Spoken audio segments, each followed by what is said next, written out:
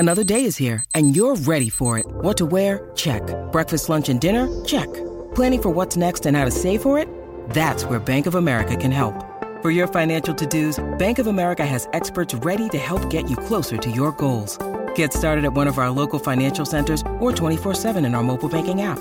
Find a location near you at bankofamerica.com/talktous. What would you like the power to do? Mobile banking requires downloading the app and is only available for select devices. Message and data rates may apply. Bank of America N.A., member FDIC.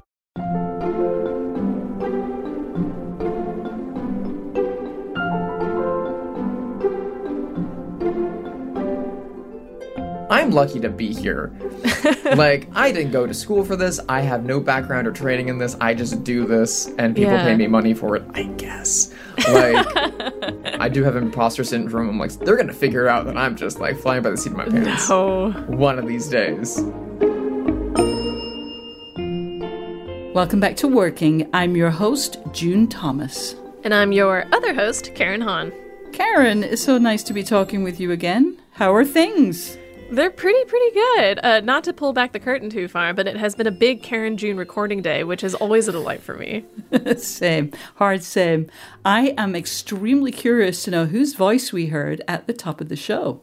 So the voice that you heard was Drusilla Adeline. She is a graphic designer whose work you've probably seen and might even own. For instance, if you own the Criterion editions of David Lynch's The Elephant Man, or Chan is Missing, or the Scorsese shorts, or if you've seen the recent posters for the movie Armageddon Time, Bodies, Bodies, Bodies, or Funny Pages, you will actually have seen her work before. And if you are a art house horror film fan, you may know her from her podcast, Bloodhouse Pod. Wow. So, as you mentioned, she recently did the poster for the movie Armageddon Time. I recommend that listeners Google that poster, which I did. But for those who aren't able to, could you describe it? Yeah, absolutely. So we get into her design process a little bit in the interview, but just to give you a mental image of it, it's sort of simplistic. It features a illustrated skyline of New York and the roster of names sort of coming down the middle. And it's very, very evocative of 60s and 70s movie posters, if you are familiar with that style. Amazing. And I believe you asked Drusilla some questions that are intended exclusively for the ears of Slate Plus members. What will they hear? Yeah, so while we were talking, I couldn't help but notice that she has this really beautiful array of movie posters behind her. So I asked her to share with us what they are, why she likes them, as a sort of way of getting a sense of what she likes as a designer. Fantastic. This is obviously going to be a fascinating Slate Plus segment. And if you're a Slate Plus member, you'll get to hear that at the end of the show. If for some unfathomable reason you are not yet a member of Slate Plus, why not sign up today? It's super easy, and you will get extra segments on shows like The Waves, The Culture Gabfest, and, well, Working. Some shows like Decoder Ring and Big Mood, Little Mood produce entire episodes just for members. And, well, little thing, you will never hit a paywall on the Slate site. If you would like to sign up, just go to slate.com/workingplus. All right, now let's listen in on Karen's conversation with Drusilla Adeline.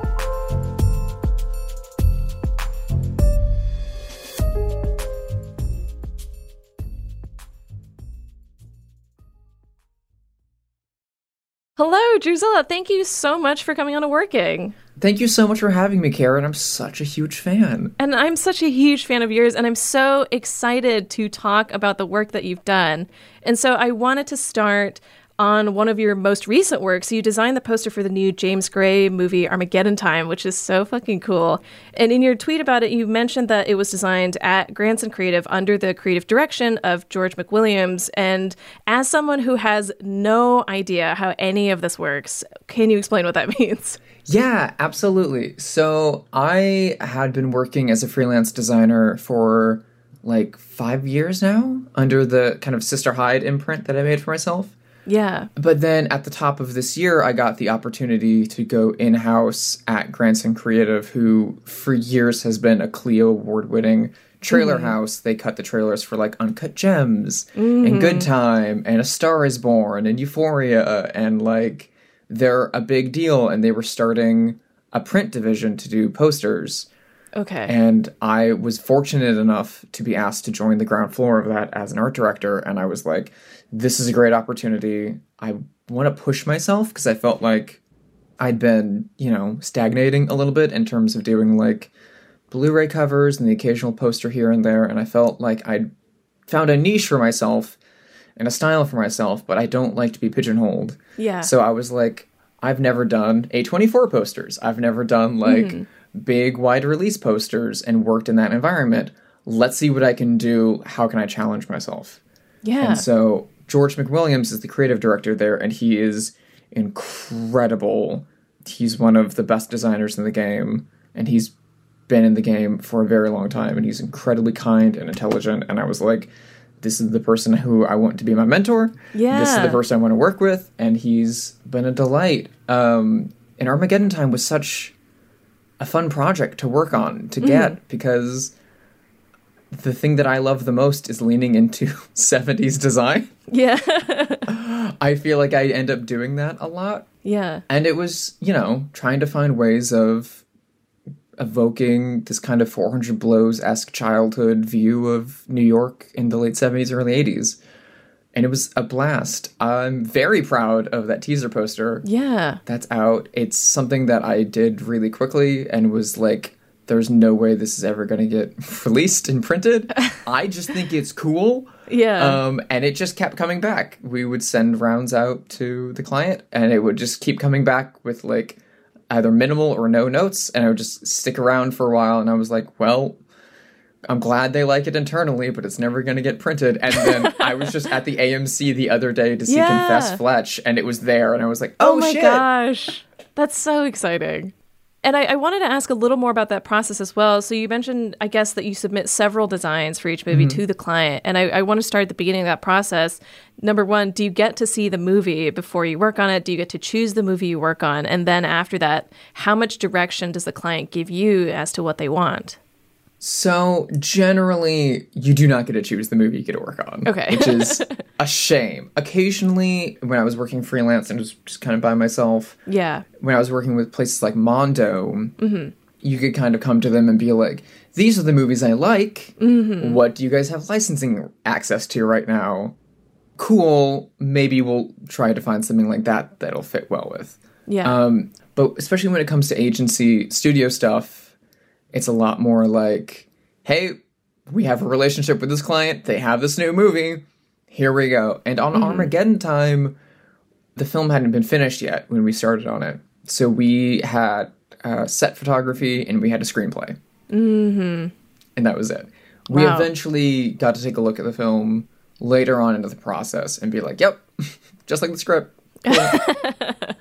But they came to us with a pretty open book. I mean, on Armageddon Time, it was very open. It was very, very trusting, I think. They had some general ideas. They wanted to explore illustration because the child in the film is interested in art and illustration and wants to be a comic book artist. And so they want to explore that option and, would it be a fully illustrated poster?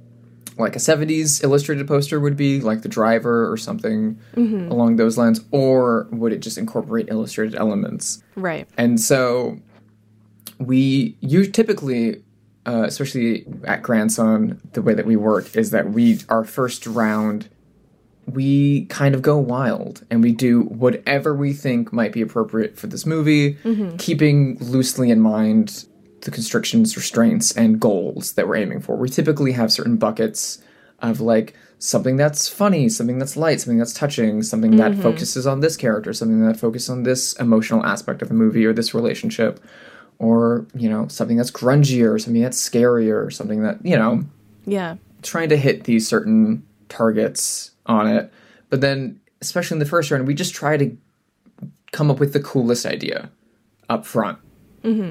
On Armageddon Time, we kind of threw everything we had against the wall, and then our owner, Gertu, took a look at it, did a review with us, and his overall response was like, we should lean more 70s. We should look at more 70s movie posters and get closer to those and bring that in a little bit. And so a lot of my background is in, as you can see from the visual background that listeners can't see as we're zooming, is I collect vintage movie posters. I love the art of movie posters. I think they're gorgeous, and they're huge, and I love having them in my house because it's great art and it's tied to other great art. And so I pulled a bunch of great 70s posters by like Phil Gibbs and other great iconic artists of the 70s. And I really honed in on the posters for Hal Ashby's Shampoo. And for the Saul J. Terrell documentary, The Love Goddesses. And those are both very clean, minimal posters that are just like nothing but negative white space. And at the very bottom, there's a simple illustration of a woman on either of them. On Shampoo, it's a woman washing out her hair, and her hair is the title Shampoo. It's freaking gorgeous and genius. On The Love Goddesses, it's an illustration of a woman sitting on a settee, and the settee is the title, The Love Goddesses. So I was like, wouldn't it be neat to do something along this line that's like super clean, super graphic, minimal illustration? And so, quick illustration of New York City. I illustrated in the Twin Towers because that wouldn't be there in the references that we have. And then I really honed in on getting some nice 70s type and just kind of letting it breathe and speak for itself. And so to circle back a little bit to what you were saying about the design process for this poster, and if you want to speak about it more generally, then great too, but what is the revision process like? Like, what are the rounds like as you have a design and then either scrap it for something else or kind of go through different iterations of this? What kind of feedback are you getting? I mean, it all depends on the client and the purpose of the work. And so generally speaking, I mean, a lot of the times the kind of stereotypical notes are, make the actors bigger, make the type bigger, we can't read the title. Or sometimes they'll come to us with like corrections to a name. Where like an actor has changed their name in between production and distribution of something like that. Or it can be like complete like ground up overhaul where you'll have like a piece with all of these actors and heads on it and this whole design, and they'll come back and they'll be like, use this shot from this, use this shot from this, use this shot from this, use this shot from this, change the background to this color, change the title to this font, change this to that, and you're like, would you like a Photoshop subscription? Would you like to do you want to do it? Sometimes they're that extreme. Sometimes it's like, let's make this word bigger. And then sometimes we try out taglines, and it's a healthy back and forth. And honestly, like, it's one of my favorite parts of the process is like needling and working on it. I like the kind of creative upfront, like throw everything at the wall stage, but there's a lot of pressure to that because that's like the shortest timetable to like nail the thing. But as soon as you have it kind of done and there in front of you and you can just like needle in and like make it better. I love doing that. That's one of my favorite parts of the whole process. So I'm sure that this varies from project to project, but as a designer, where do you like to start in the design process? Like, is there a thing that you will usually think about first when you're thinking about how to approach a project? I think about other movie posters, which feels like cannibalistic and lame. No, but I like, don't think so. I mean, again, like, I'm super into old movie posters. Like, again, all the posters in this room behind me are from, like, the 60s and 70s. And typically international, too. I love old design, and I know there's a lot of good movie posters out there these days. I'm not very into the very Photoshop, like, superhero. Here are 70 actors. They're all in this movie. Look how great they are. That's not me. I don't know if I could do one of those posters. I would love to try. They could absolutely hire me for the next Harley Quinn movie. I would love to try. Please, God. However, like, my first thing on a new project is always going to be to go pull reference. And because of my brain, because I went to film school to be a director, my brain is going to pull movie posters and punk album covers and the things in my life. And that's the thing that's kind of great about working collaboratively with other designers as compared to being freelance and just by myself in my house for 4 years.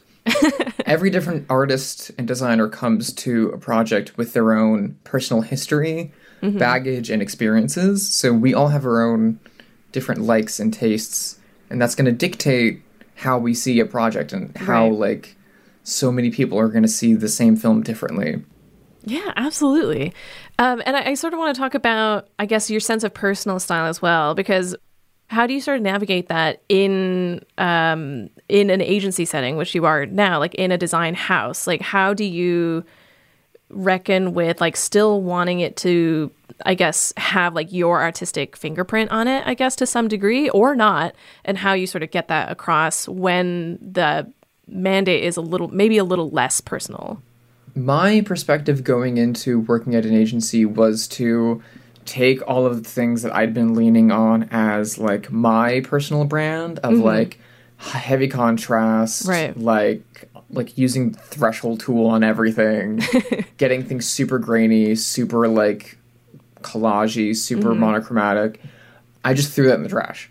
I was like, we're done with that. No more. That's what I'm taking an agency job. I want to do completely different stuff. I wanted to get a completely different angle on how I was approaching design. That seems like a very healthy approach to it. Yeah, I don't know. It seems like it's like a shark thing. I got to keep moving. I got to keep changing. Yeah. It's also, I think, like not being precious about it, which I think is something that's very hard to do in a creative field, but very impressive when someone can do it. My first job doing design work, I had a boss who would scream at me over my stuff and would like get super personal about it and be like, you're such an idiot for thinking this would be a good idea. Oh my God. Like super, super, super personal, and would always be like, we're not making art. And so I was like, okay, sure. And so now that I'm working at an agency, stuff of mine gets killed. I'm like, hell yeah, cool. Crumple it up, throw it in the trash. I don't want to work on that. I'm sorry it came from that, but I'm glad that you have this very healthy attitude towards stuff, because I think it's something that I definitely struggle with and not take things personally. I mean, I struggle with that in some regards, but like I think part of it is that like I never viewed design as my final art. I still I still write scripts. I still like I'm prepping a feature exciting as much as I can. Yeah. On like no budget. But, like, that's what I care about. That's where my passion and my art is. So this pays the bills, I get to have fun with it, and I get to be creative. But it's mostly just, like, I'm lucky to be here. Like, I didn't go to school for this. I have no background or training in this. I just do this, and people pay me money for it, I guess. Like, I'm just so lucky and stoked to be here, because I love this stuff. And I'm just glad to be in the room. I just, I do have imposter syndrome. I'm like, they're going to figure it out that I'm just like flying by the seat of my pants. No. One of these days. We'll be back with more of Karen's conversation with Drusilla Adeline after this.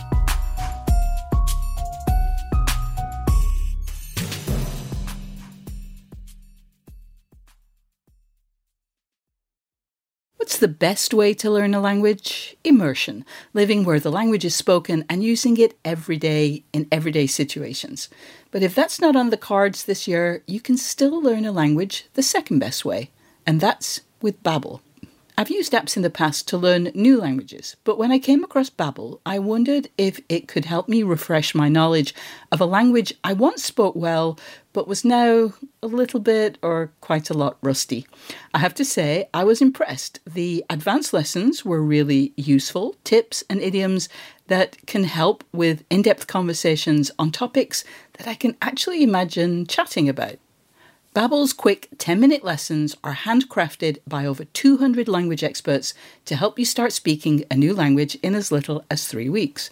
Babbel is designed by real people for real conversations, and the tips and tools are approachable, accessible, rooted in real-life situations, and delivered with conversation-based teaching so you're ready to practice what you've learned in the real world.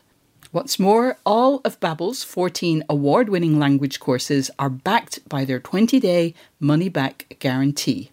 Here's a special limited-time deal for working listeners. Right now, get up to 60% off your Babbel subscription, but only for working listeners, at babbel.com/working. Get up to 60% off at babbel.com/working, spelled BABBEL.com/working. Rules and restrictions may apply. This is the story of the one. As a maintenance engineer, he hears things differently. To the untrained ear, everything on his shop floor might sound fine, but he can hear gears grinding or a belt slipping. So he steps in to fix the problem at hand before it gets out of hand. And he knows Grainger's got the right product he needs to get the job done, which is music to his ears. Call, click Grainger.com, or just stop by. Grainger, for the ones who get it done.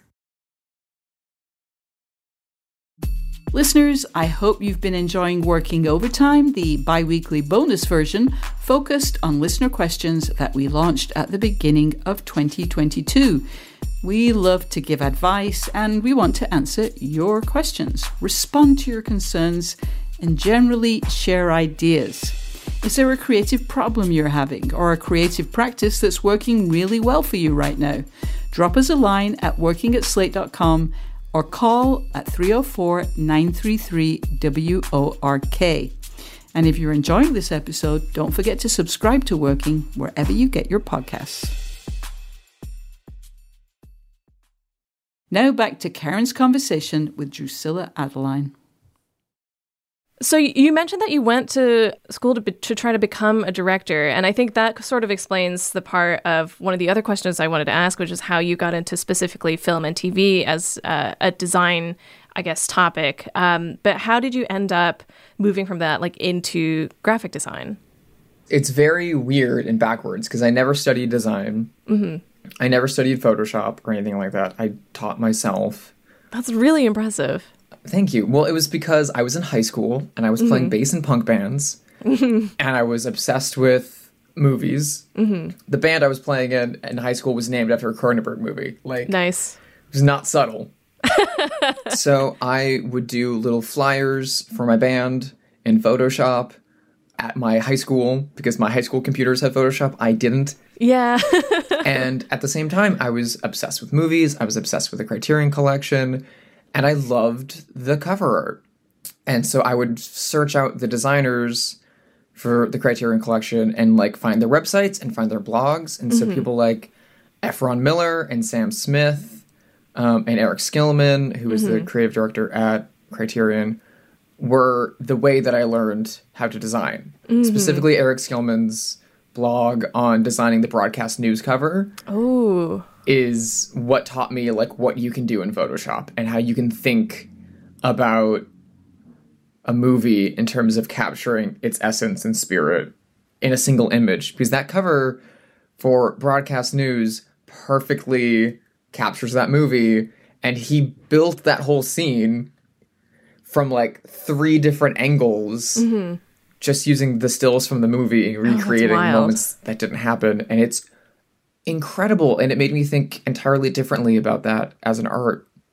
And so that was just in my back pocket as something that I did for fun for years. I went to film school in Chicago, dropped out, ended up in LA, and was offered an internship by a former speaker at my college who was doing a startup and was looking for editors. So I was like, cool, I can cut. Sure, fine.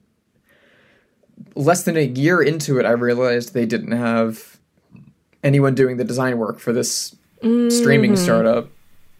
And I was like, I can just do that stuff really quick in Photoshop. Fine. Yeah. And then they were like, we have other editors. You can just do this now. Oh, nice. And so I just kind of landed ass backwards into doing that for this little company. And it was paying the bills, sort of. Yeah. Not very well. And I kind of started to realize, I could do this. And so in 2017, I decided to do something that a fellow designer, a friend of mine, Scott Saslow, had done, which was to design a movie poster a day, just as a fan poster, for an entire year on my Instagram account, just to get myself, experience and a portfolio. Not long into that, in 2018, I started getting commissions by filmmakers, and then I started reaching out to agencies and home video markets, and they were interested, surprisingly enough. And so I was like, okay, I quit my job. Yeah, that's awesome. And beginning of 2019, I started Sister High Design, And I was like, I'm gonna just see where this goes. As long as I make a little bit of money each month, I can cover my rent and I can keep going. So I started that in April of 2019. December of 2019 was my first Criterion job. And I wanted to ask about this because you've mentioned it a couple times about starting your own imprint, Sisterhood Design. What is, I guess, the difference between working just as a freelancer, just with your own name, versus having like a, I guess LLC is not quite the right word. But It's like not having an LLC. imprint. Please, IRS, if you're listening to this, it's not an LLC. It never was an LLC. It's never gonna be. It's just a name. I mean, so as a trans individual, I was in the middle of going freelance and starting all this stuff. And I hadn't legally changed my name yet. Oh, okay, yeah. And so I hadn't like decided how like much I was going to change my name. If I was going to like, I had like a list of names I wanted for myself and I didn't know what I was going to do. And I was kind of like very self-conscious, like, I'm already getting this work. I need to have a name to be putting on this. And if I change my name midway through, that's going to be weird. Right. And there's other great designers out there that use pseudonyms to a degree that kind of to brand themselves. So like Alphaville Design is Tony Stella and Midnight Marauder. Midnight Marauder's name is not Midnight Marauder. Right. And so I was kind of like, all right, if I brand myself, that will help people see me not as just this person who's just trying, like, please give me a job, sir. But as someone who's, like, putting more thought into the work. And Sisterhood specifically is the name of a Hammer horror film from 1971, directed by Roy Ward Baker. And it is exactly what you think it is. It is Dr. Jekyll, except he turns into a lady. It's a great film. It's a very important film to me. I watched it all the time growing up. Specifically for the trans vibes.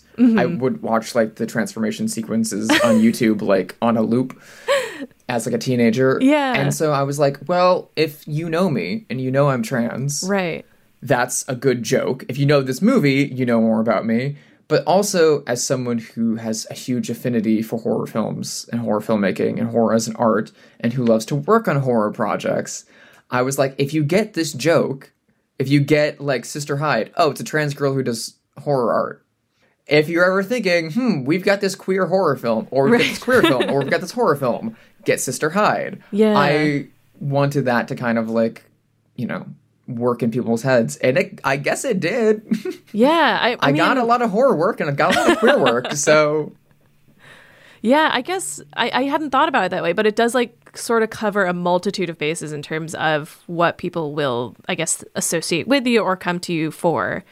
And I was wondering also about like when you are designing something for a home release versus designing something for a upcoming movie. For instance, like the work that you've done for the Criterion Collection versus the work that you've done for, say, Armageddon Time or Funny Pages or Bodies. Like, do you approach those two things differently? You have to. And I love working on a catalog film, an older title, specifically for Criterion, because they are so trusting and so experimental.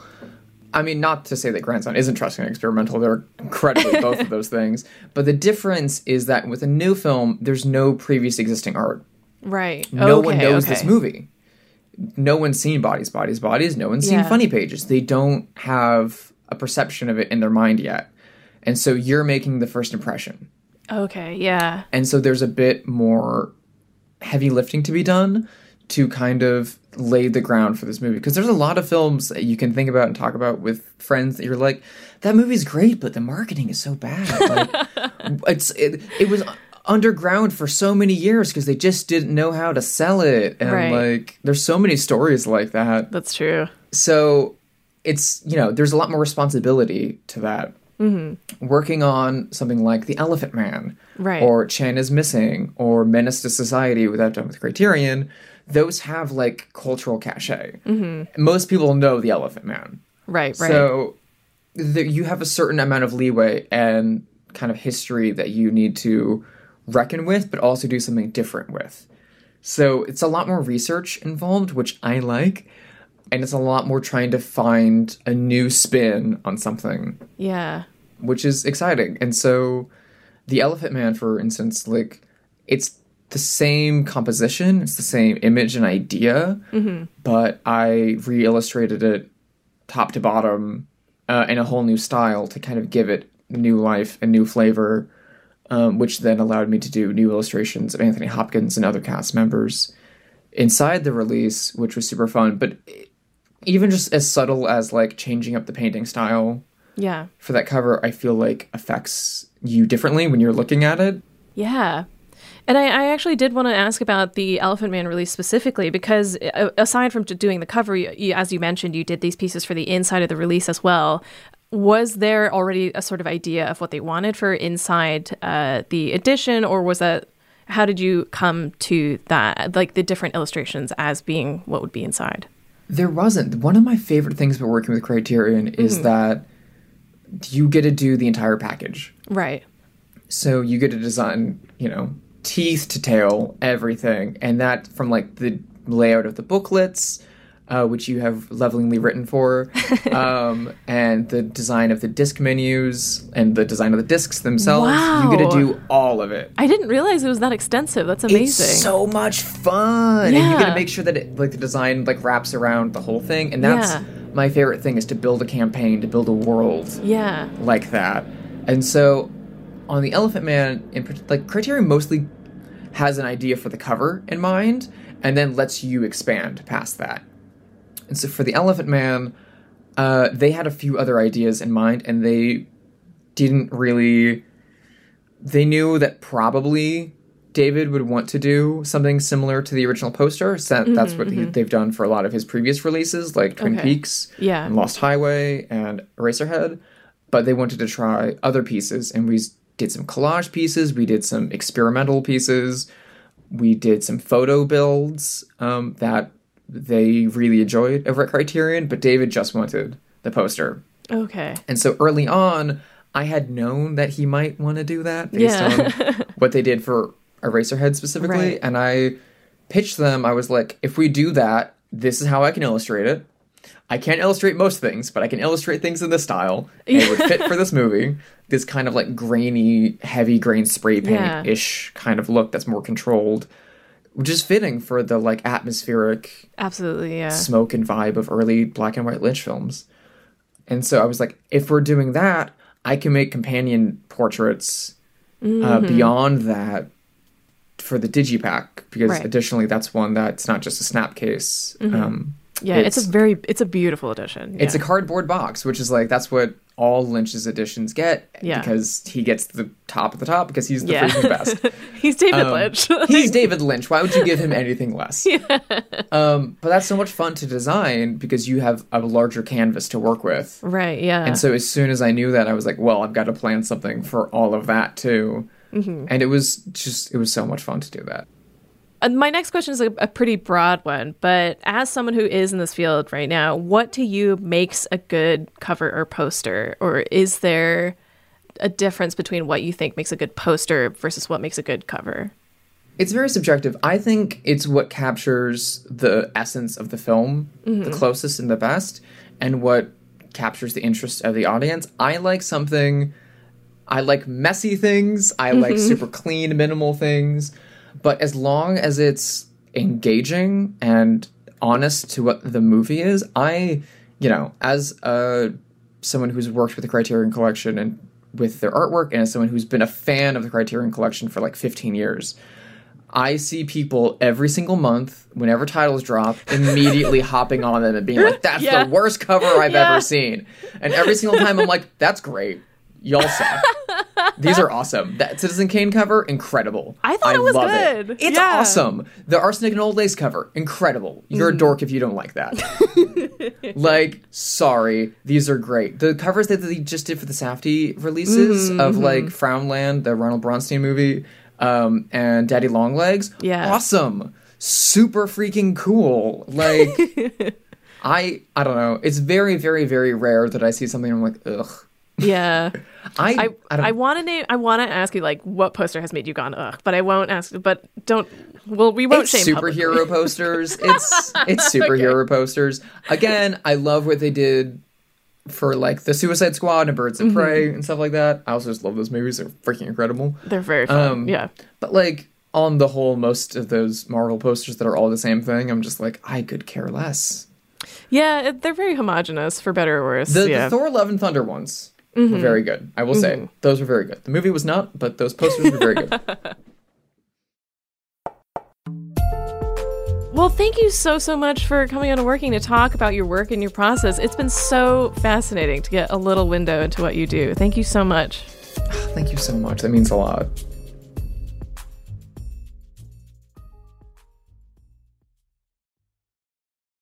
Karen, I love that conversation, which left me wanting to watch more movies and buy several posters. I was fascinated by your question about where Drusilla begins a design assignment. And I really want to turn that on you. Do you have a go-to starting point for a new writing assignment?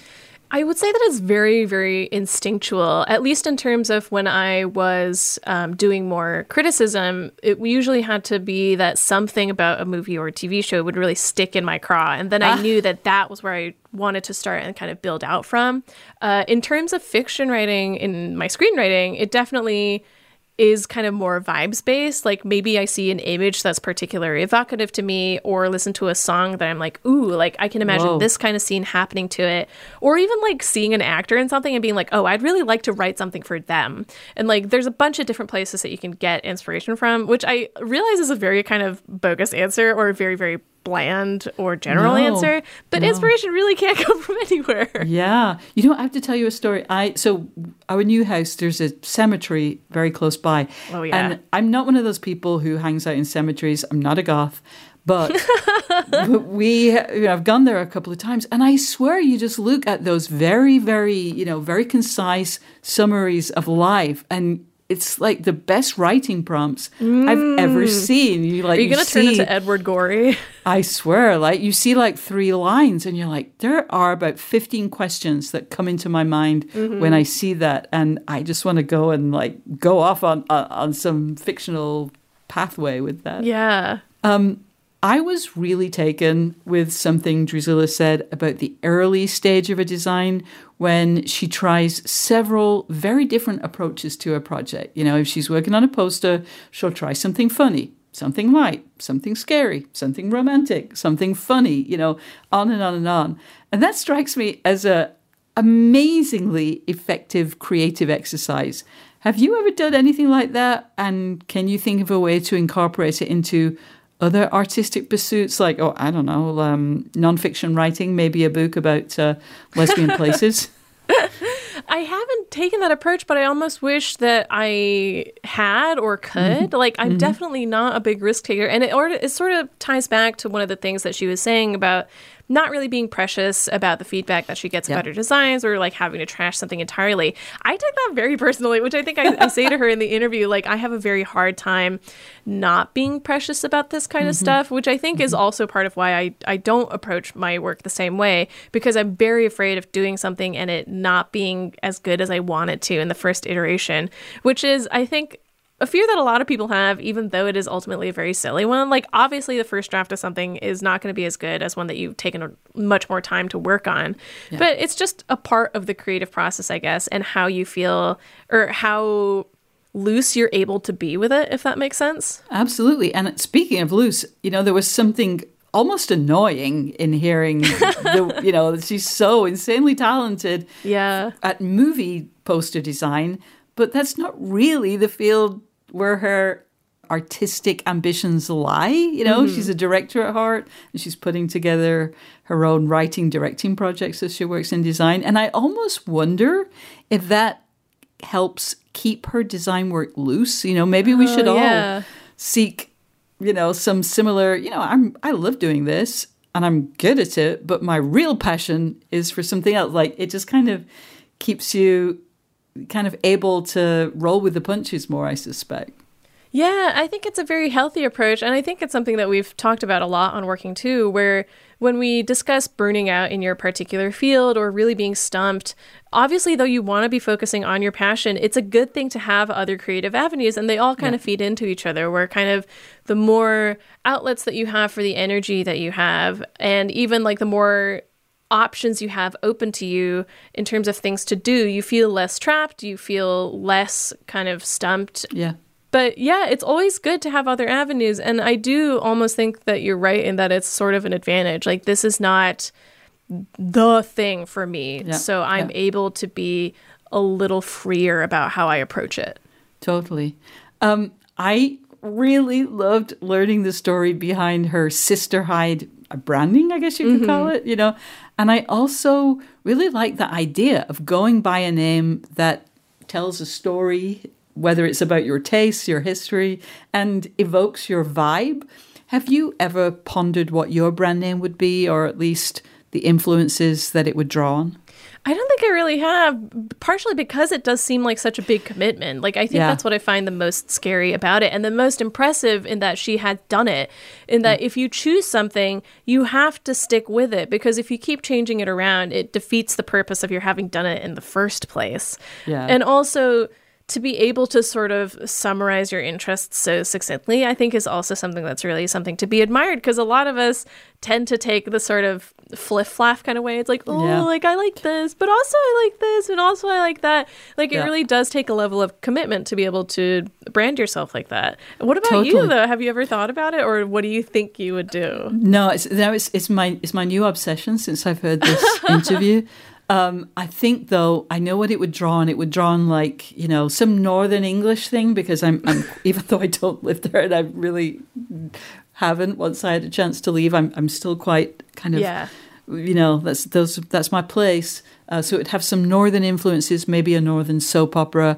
It would probably, you know, have some sort of classic 70s lesbian culture vibes. I love that. Maybe, you know, some of my other interests like Madras plaid. I don't know if I can get all those things into one, like maybe 2-word phrase, but I'm going to be thinking of it from here on out.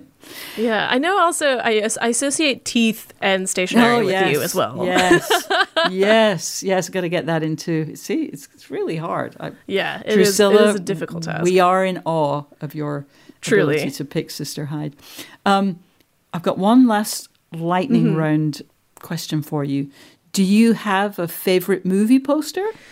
Oh, this is really tough because there are a lot that I like, but I think that my knee-jerk answer here is the posters for the Brian De Palma film Phantom of the Paradise. There are a few different designs of it that have gone out, but each one of them is so like high impact and very striking design, not least in part because the movie itself is also really wild. And if you haven't seen it, I highly recommend you go out and watch it. But the posters are really good. And actually, in my living room, we have 5 movie posters up, and one of them is Phantom of the Paradise. So that it obviously is one that I think about a lot. Wow. Do you have a favorite movie poster? Well, kind of no. You know, I'm one of those people, I'm a bit wishy-washy on this. I love movie posters, and I'm a little bit, you know, polyamorous about them. But I'm going to use your technique. 2 that come to mind, because I can't do just one. I love Mujeres al borde de un ataque de nervios. I love Spanish posters. They're not quite as good as Spanish movie trailers, but Spanish movie posters are always great. And there's something so like Almodovar about that one. And it just really is very evocative for me. And even though it's quite a plain poster or like a low concept, I guess you could say, the Trainspotting movie poster just feels so iconic to me. So expressive, even though like it's just a picture of 5 individuals just looking at a camera, but is good. It really it sends me there. Yeah, again, like I loved talking to Drusilla so much because I love movie posters, but and similarly to like watching a trailer where you're like, ooh, this trailer's really good. Like you tend not to think about the process behind it so much, but yeah, learning a little more about this was so much fun. Yes. All right, that's all the time we have this week, unless, of course, you're a Slate Plus subscriber, in which case you will soon hear a little something extra from this week's interview. And if you're not yet a member, it's super easy to join. And if you do, you will get to hear those extra segments. You will get to hear entire separate episodes of shows like Slow Burn and Big Mood, Little Mood. And you will never, ever hit a paywall on the Slate site. All you have to do is go to slate.com/workingplus to learn more. Thank you so much to our guest, Drusilla Adeline, and thanks to our wonderful producer, Cameron Drews. We'll be back next week with Isaac Butler's interview with writer and director Patrick Marber. Until then, get back to work.